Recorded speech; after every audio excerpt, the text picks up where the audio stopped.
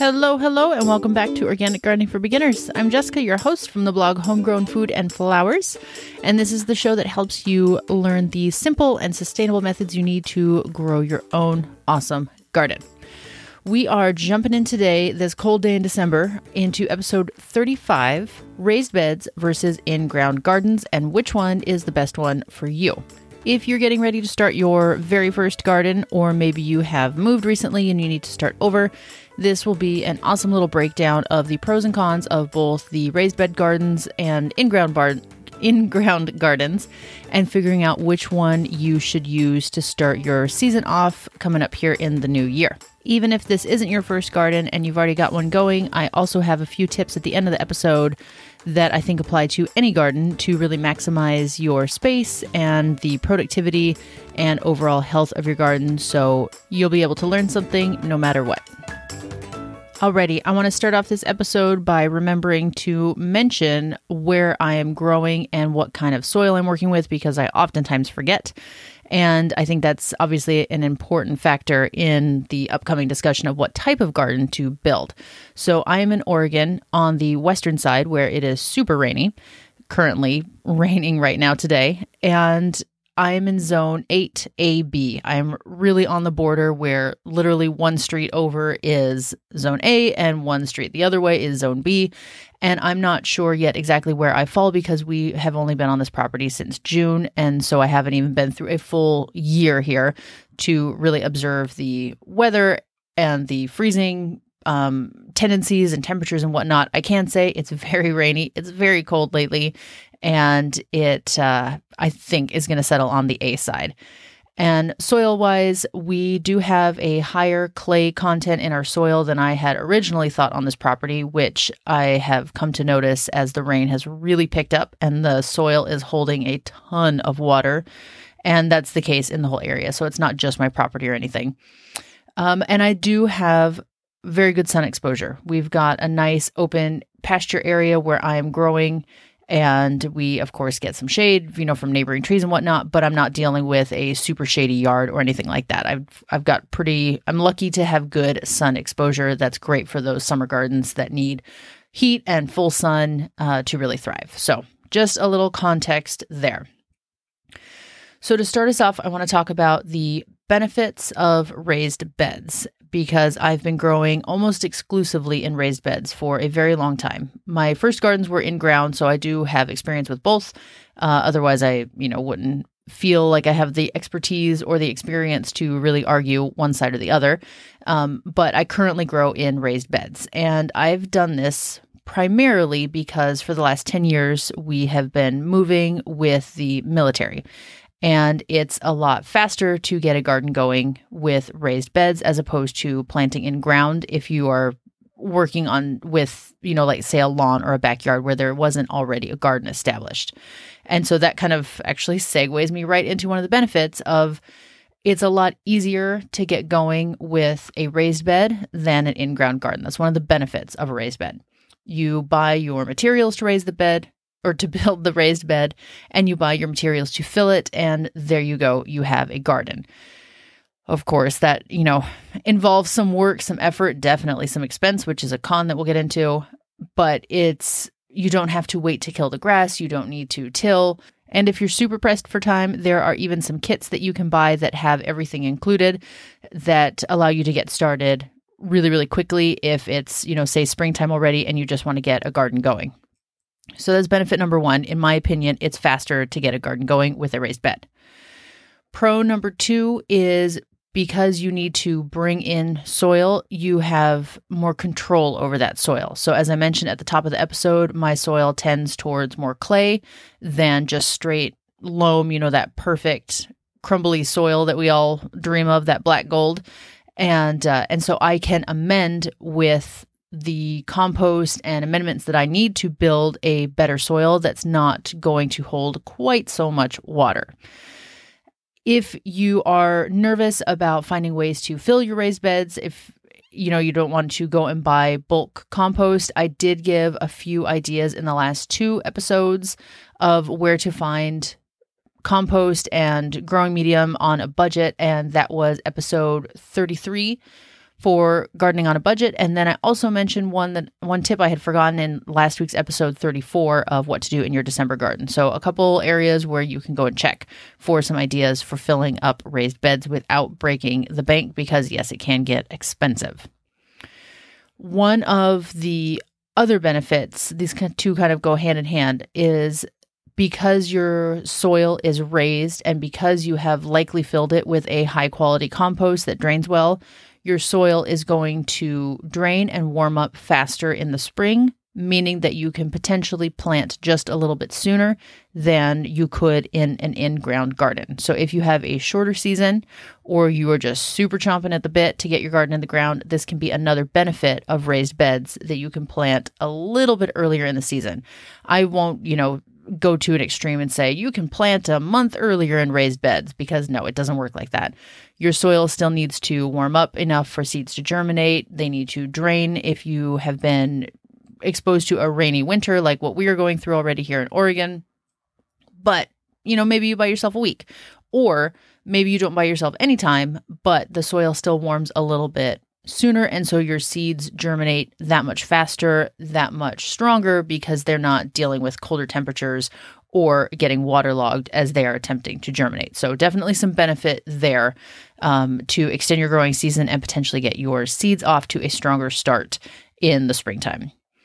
And then one other really important point that I don't think gets brought up enough is that with raised beds, it can be easier to access the garden itself.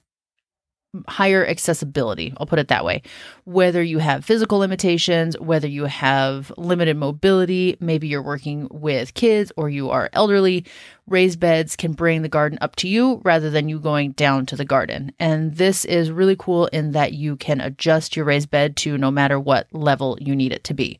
For example, you can do a very small raised bed that is maybe 8 inches high, or you can do almost a tabletop garden where you can literally walk up to it and there's the garden, because you have it raised up on legs so that you don't have to bend over at all.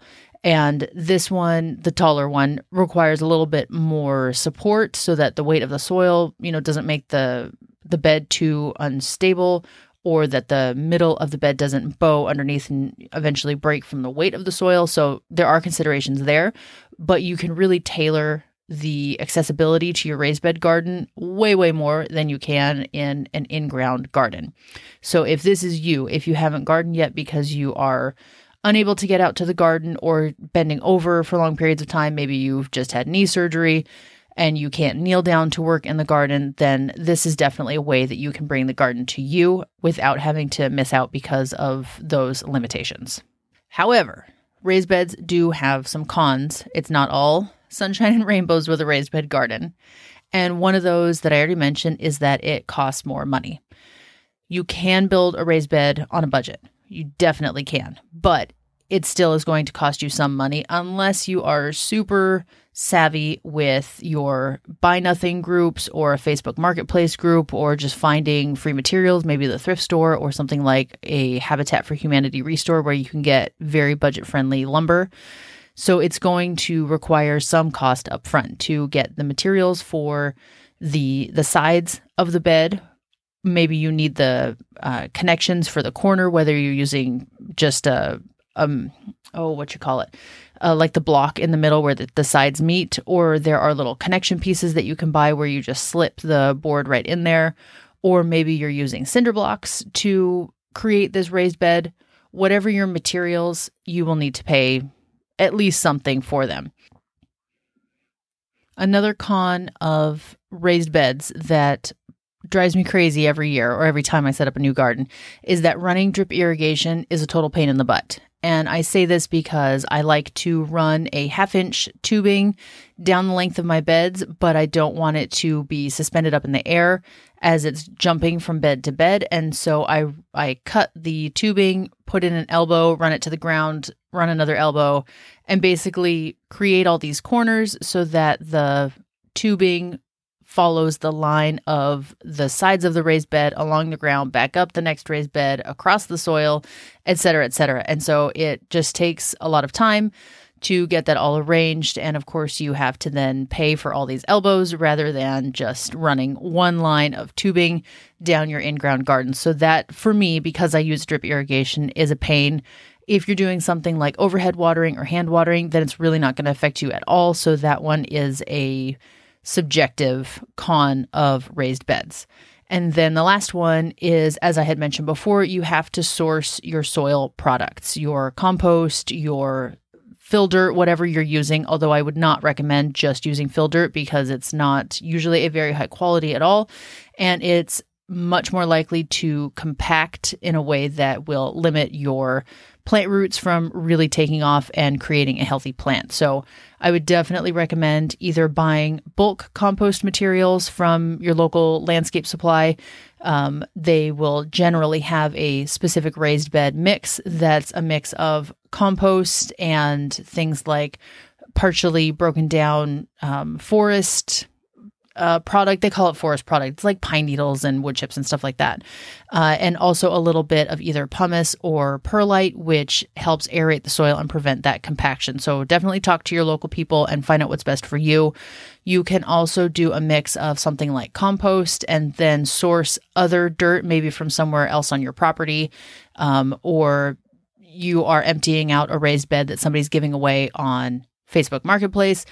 There are lots of ways to source materials without spending a whole lot. But again, just like building the bed itself, chances are you're going to have to spend something unless you are spending just time of chasing down all these free or very low cost sources. That's up to you, obviously, to figure out which one is better for you, to spend the money to fill the bed or to spend the time to find lower cost materials to fill the bed. Those are the three big cons. Cost, you have to find soil. And for me, running drip irrigation is a pain. But even with those cons, raised beds still have tons of benefits that make it worth it for me.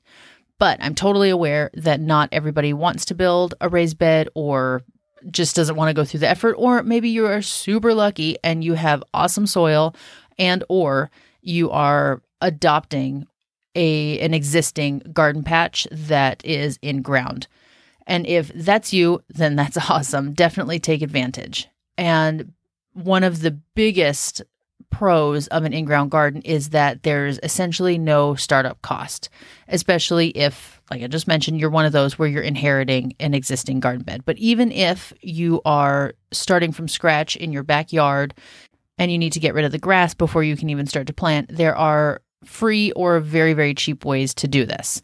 And some of those include putting down cardboard to smother out the grass and then covering that with a few inches of compost where you can either plant directly into it or you can let it sit for several weeks to several months and just start breaking down before you start to plant into it. This is a great way to build a new in-ground garden in the fall so that it's ready for planting in the spring.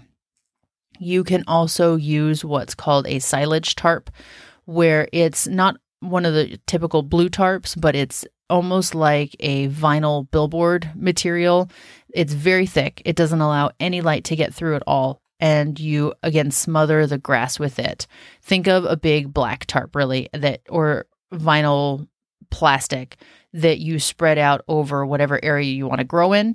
You lay it down for a minimum of 6 weeks, if not longer, and then it's going to kill all the grass that's underneath it because it's not getting any light. And so then when you pull that tarp away, you have this area of dead grass that you can then till if that's your thing, or you can cover that with some compost or soil amendments, whatever your soil needs, and then plant directly into it. So there is no startup cost of the lumber, very little startup cost of compost if your natural soil, or your native soil is a good enough quality to plant it. There's also a nice native integration with what you already have in your yard. If you want to build a new garden, say a food garden, that kind of blends into your existing landscape, if you've got some bushes or ornamentals or maybe flowering shrubs like roses and hydrangea and whatnot, it can be a little bit easier to blend in an in-ground garden than putting a raised bed garden because obviously they're going to look a little bit different. And so if you want a more cohesive look, then gardening in the ground might be an easier way to do that. This can be particularly true if you are renting or you have HOA laws where you can't put in a permanent raised bed, maybe expanding out your existing flower beds a little bit to sneak some food in there, or building just a small separate in-ground garden for whatever doesn't already fit in the landscaping. This can be a good way to do it with an in-ground garden as opposed to bringing in a raised bed.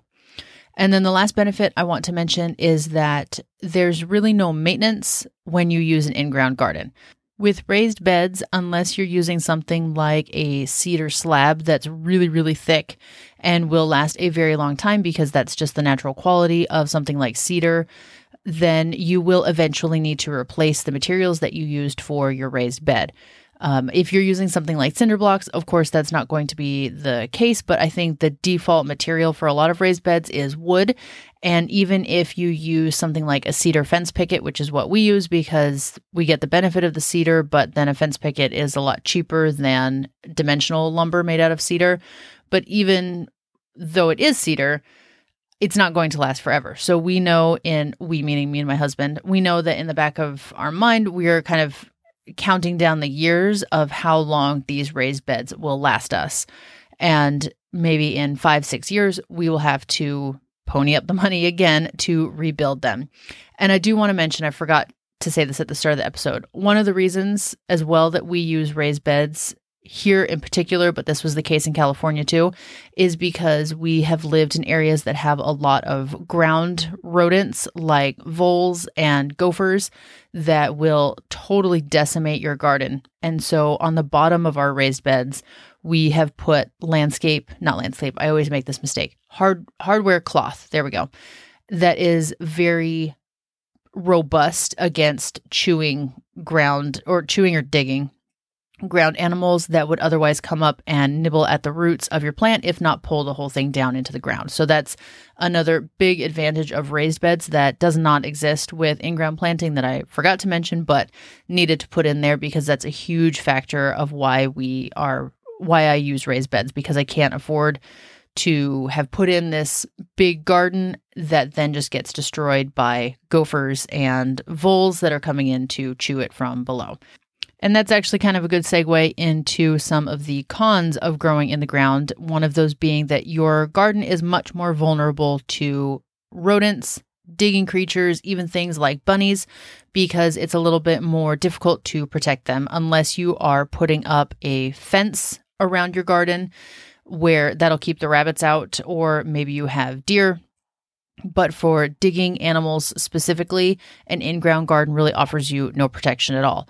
And this has not always been the case. I've grown in areas in the ground where I didn't have to deal with gophers, and so it was totally fine. But for the last 2 places we've lived, they've been a huge factor, and so it's just been a default choice to go for raised beds.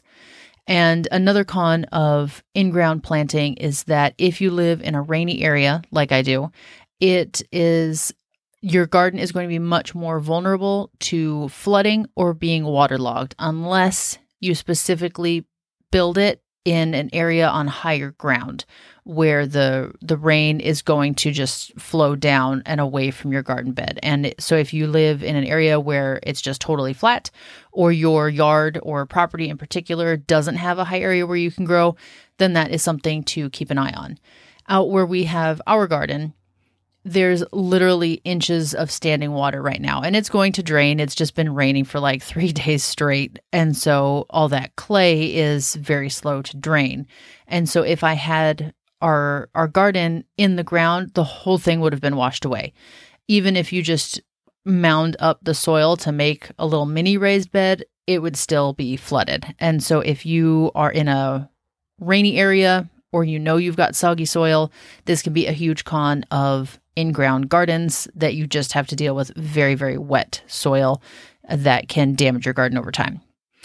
And then the last one for a con with the in-ground garden is if you are dealing with invasive weeds, or in particular invasive grasses like Bermuda grass or crabgrass, it can be a lot easier for that to creep in from the sides of your garden into your garden beds, as opposed to a raised bed where you are smothering all that grass initially when you put down the raised bed and you fill it with 8 to 18 inches of soil.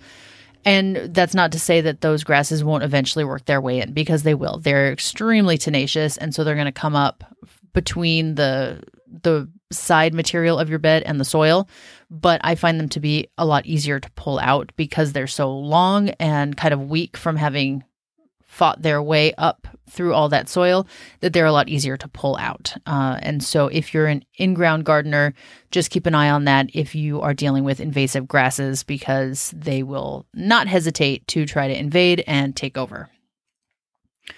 Now, as promised, I do have a few tips for whatever garden system you set up. And if you're wondering, well, why didn't she mention container gardening? Don't worry, I've got you on that. Next week's episode is going to be all about container gardening and using it to maximize your space if you're dealing with a small space garden where neither in-ground or raised beds will really fit with the space that you've got. So hold tight. I'm going to talk about that next week. So no matter what garden, and this will actually apply to even your container garden and your small space garden for next week, is amend what you've got with compost. And I touched on this earlier in the episode, but even an in-ground garden can benefit from compost. Whether you make that yourself on site or you find high-quality compost to bring in, it's a great way to build the organic matter in your soil that will help both hold the moisture that your soil needs if you have sandier soil, but it will also help drain your soil if you have something like clay, because it helps build in air pockets into your soil with the compost, and it also helps attract microorganisms and all the little critters that will help break down your soil and aerate it themselves, like worms and centipedes and potato bugs and roly-polies and all those things that are an overall benefit to your soil. Even if some of them can be a pain on your plants, like potato bugs have decimated my garden before, but they're still a good sign of healthy soil because they have something to eat, and all of their tunneling and pooping and everything is really good for the soil. So amend with just a little bit of compost if you can. If you can't, that's fine. Work with what you got. Don't let that stop you from growing. But it's a nice little boost to your garden at some point in the season, whether it's when you first start it or maybe you're putting in a midsummer garden. Adding just a little bit of compost can help. And as always, I would be remiss to not mention use mulch in your garden, no matter what style of garden you have. I talk all about mulch in episode 12, where I give you some ideas of where to get free or very low cost mulch. But whatever mulch you use, whether it's wood chips or compost or kelp, if you live on the coastline, it's awesome for suppressing weeds, retaining moisture, preventing erosion, and just like the compost I mentioned, it adds organic matter to the soil as it breaks down over time. So use mulch. It's definitely going to be a big benefit to your garden. And then lastly, again, whether you are in a raised bed, container, or an in-ground garden, plant intensively to minimize weeds and maximize your space. And by this, I mean pack your plants in there so that once they start to grow and form a leaf canopy, this is going to help shade out any weed seeds that would otherwise germinate. It will save water similar to a mulch because the soil is not being directly exposed to the sunlight to evaporate it, or the wind for that matter, which can be very, very dehydrating. It kind of forms a protective barrier over the soil. And then obviously it just maximizes space. If you are packing your plants in or you're growing Sweet Alyssum at the feet of your kale and kind of doing a 2-story planting, then that's going to use less garden space than if you put the kale by itself and then the Sweet Alyssum next to it in another row. And instead you can double up and save space that way. If you are a totally new gardener, I personally would recommend raised beds because you have more control over your scenario of your soil, your drainage, your garden bed being ready in the spring just a little bit sooner, so you have more time to experiment as a new gardener.